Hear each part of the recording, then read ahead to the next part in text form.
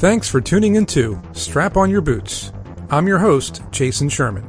I'm a successful entrepreneur, award-winning filmmaker, and a guest lecturer at top universities along with Udemy for my course, Startup Essentials.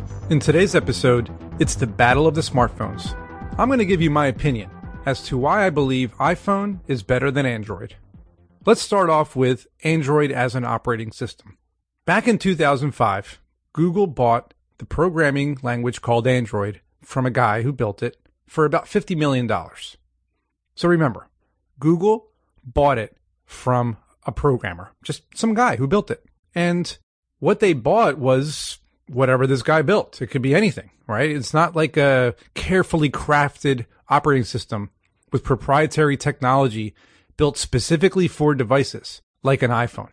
Apple built the operating system, Objective-C, for iPhones, Swift for iPhones, just for iPhones, and like iPads too, of course, and Mac products. But my point is, Mac products are proprietary. They were built by Apple.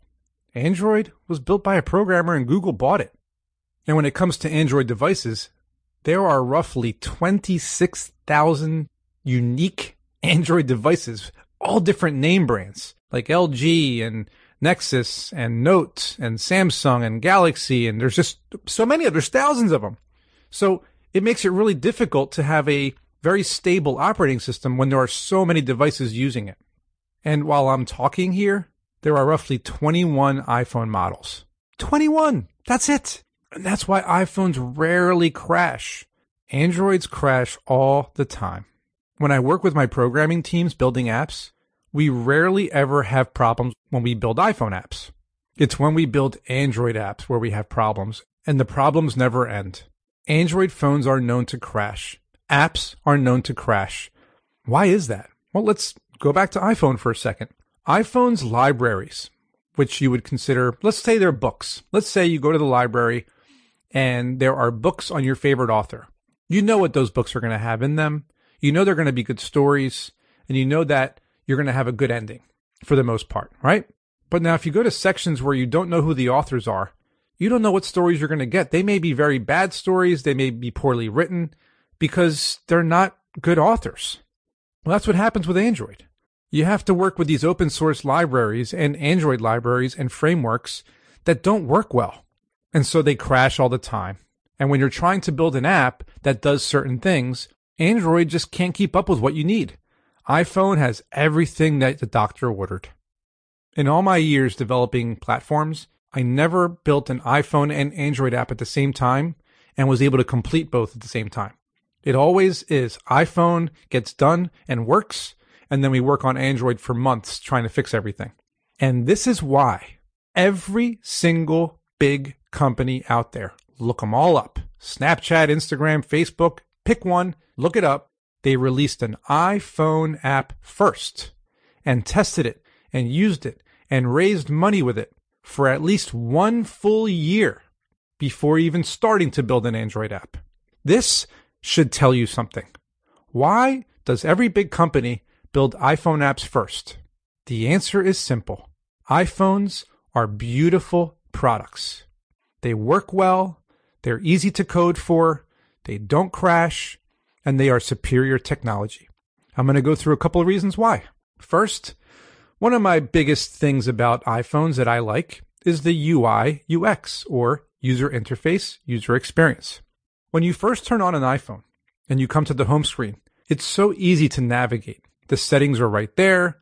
The control screen gives you access to a lot of different features on the phone, and swiping left and right between screens and picking app icons and apps you want to open. It's all very fast and easy. That's the key. Easy. Even my 70-year-old parents who are retired know how to use an iPhone.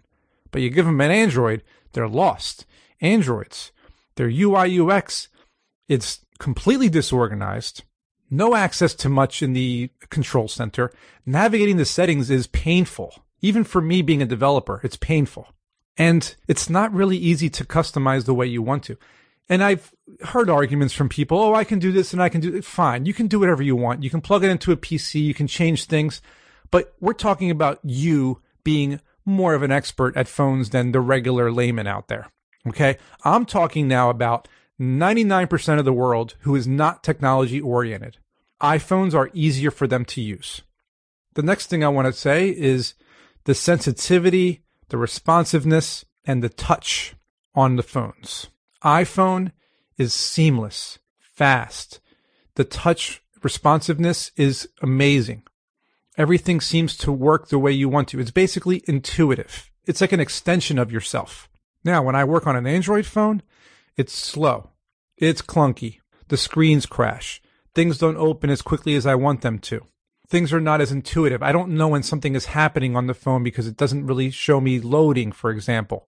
Multitasking is a pain. People always wonder how to go back or how to go forward or how to switch screens or how to do things. It's a nightmare. I am so confused as to how anybody ever likes an Android device. It is just not user-friendly. And the fact that everything is open source for Android, like there's no native libraries really. There are some, but very few. It makes it really impossible to work with. Any developer will tell you Android is a nightmare. But nobody will ever tell you iPhone is a nightmare. Every developer loves building iPhone apps. Why? They look beautiful. They work beautifully. They don't crash. This is one of the things that people need to understand. When you're using a phone, whether an iPhone or an Android, and you say, I love this phone, think about what it took to build everything you're using on that phone and start realizing which one works better when you click on the buttons. Does it work well? Is it fast? Or does it crash? Or does it lag a little bit? Or does it not work the way you want it to? I can never say I have that problem with an iPhone. So then I have people tell me, but Jason, Samsung Galaxy has the best camera. Oh my gee. You guys are crazy. Androids do not have better cameras. I will say they have good cameras. Yes, they do, because I've seen them take good pictures, but you all get fooled. These Android phone manufacturers have made the screens benefit the camera photos. So when you're looking at the photos on your screen, they look great. But if you send those pictures to other people on other phones or computers even, and you look at them, they don't look that great. They look pretty normal, actually. They look bland. iPhone cameras have two cameras. You can take portraits, which you can only do with expensive DSLR cameras. So it's almost as if you have a lens on your phone and you can take these blurred depth of field photos that I take regularly for my social media, and they look beautiful. iPhone's camera is very intuitive, very quick to open up, lots of features. I'm not saying one camera is better than the other because that's not what this podcast episode is about. This episode is about the phone itself. The camera is up for debate, but I still think iPhone has a better camera because of how intuitive it is and how many features it has. Something else I like about iPhones is that it's all built into the phone. There's no battery compartments. There's no SD cards to add. It's just a phone. Androids, the batteries die. You have to open it up. You have to put in new batteries. You know, it's just when you see stuff like that, it just, to me, it becomes cheap. iPhones are sleek. They feel good in the hands. And they're always innovating. They're always coming up with new ideas for phones to make them as best as possible. And here is my number one reason why I will always prefer iPhone over Android. iPhones save me time. I've done the math. I work literally 80% faster on an iPhone than I do on a computer or an Android phone.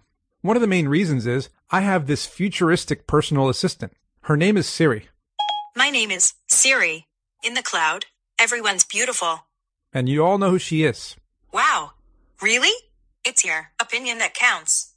I've written books using Siri, emails, blog articles, journalistic articles, outlines, screenplays, text messages, you name it. I've written so many things using Siri that I've saved so much time from having to sit at a computer with a blank screen and type. Siri has made it so that I have freedom. I can still work without having to use my thumbs to type on a phone screen. So people say, well, I have Google Voice. I've tried it. It doesn't work the same. Again, it's slow and clunky, doesn't always work. It's not as perfect or intuitive. And what I've found with the majority of Android phones, believe it or not, is it's not voice enabled. Not every Android phone is voice enabled. At least half of them don't have the option. So you're stuck using the keyboard. That right there is one of the biggest reasons why I think Android is an inferior OS. Having Siri on every single iPhone or at least the ones that support it because the newer ones have it. Maybe the older ones don't. Although I do have an iPhone 4S that has Siri, so we're talking really old. Siri makes my life easier. And in the end, when it comes down to programming and developing these software platforms, it's a no-brainer. iPhone wins every single time. Android will always lose. And not one developer will ever tell you otherwise. And that's why, ding, ding, ding, iPhone wins the battle of the smartphones. I'd love to hear what you think about iPhones or Androids. Tell me in the comments which one you think is better and why. Give me some good reasons. I want to hear them. I hope you learned something in today's episode. If you did, please share it with your friends. If you have a business idea you'd like to pitch to me, you can do so on my website, jasonsherman.org. Don't forget to pick up a copy of my book, also called Strap On Your Boots, available on Amazon and anywhere books are sold. And if you want to dive even deeper into the world of entrepreneurship, I suggest you sign up for my course called Startup Essentials on Udemy.com. I really do appreciate your support if you decide to donate via PayPal, and I hope you tune into my next episode.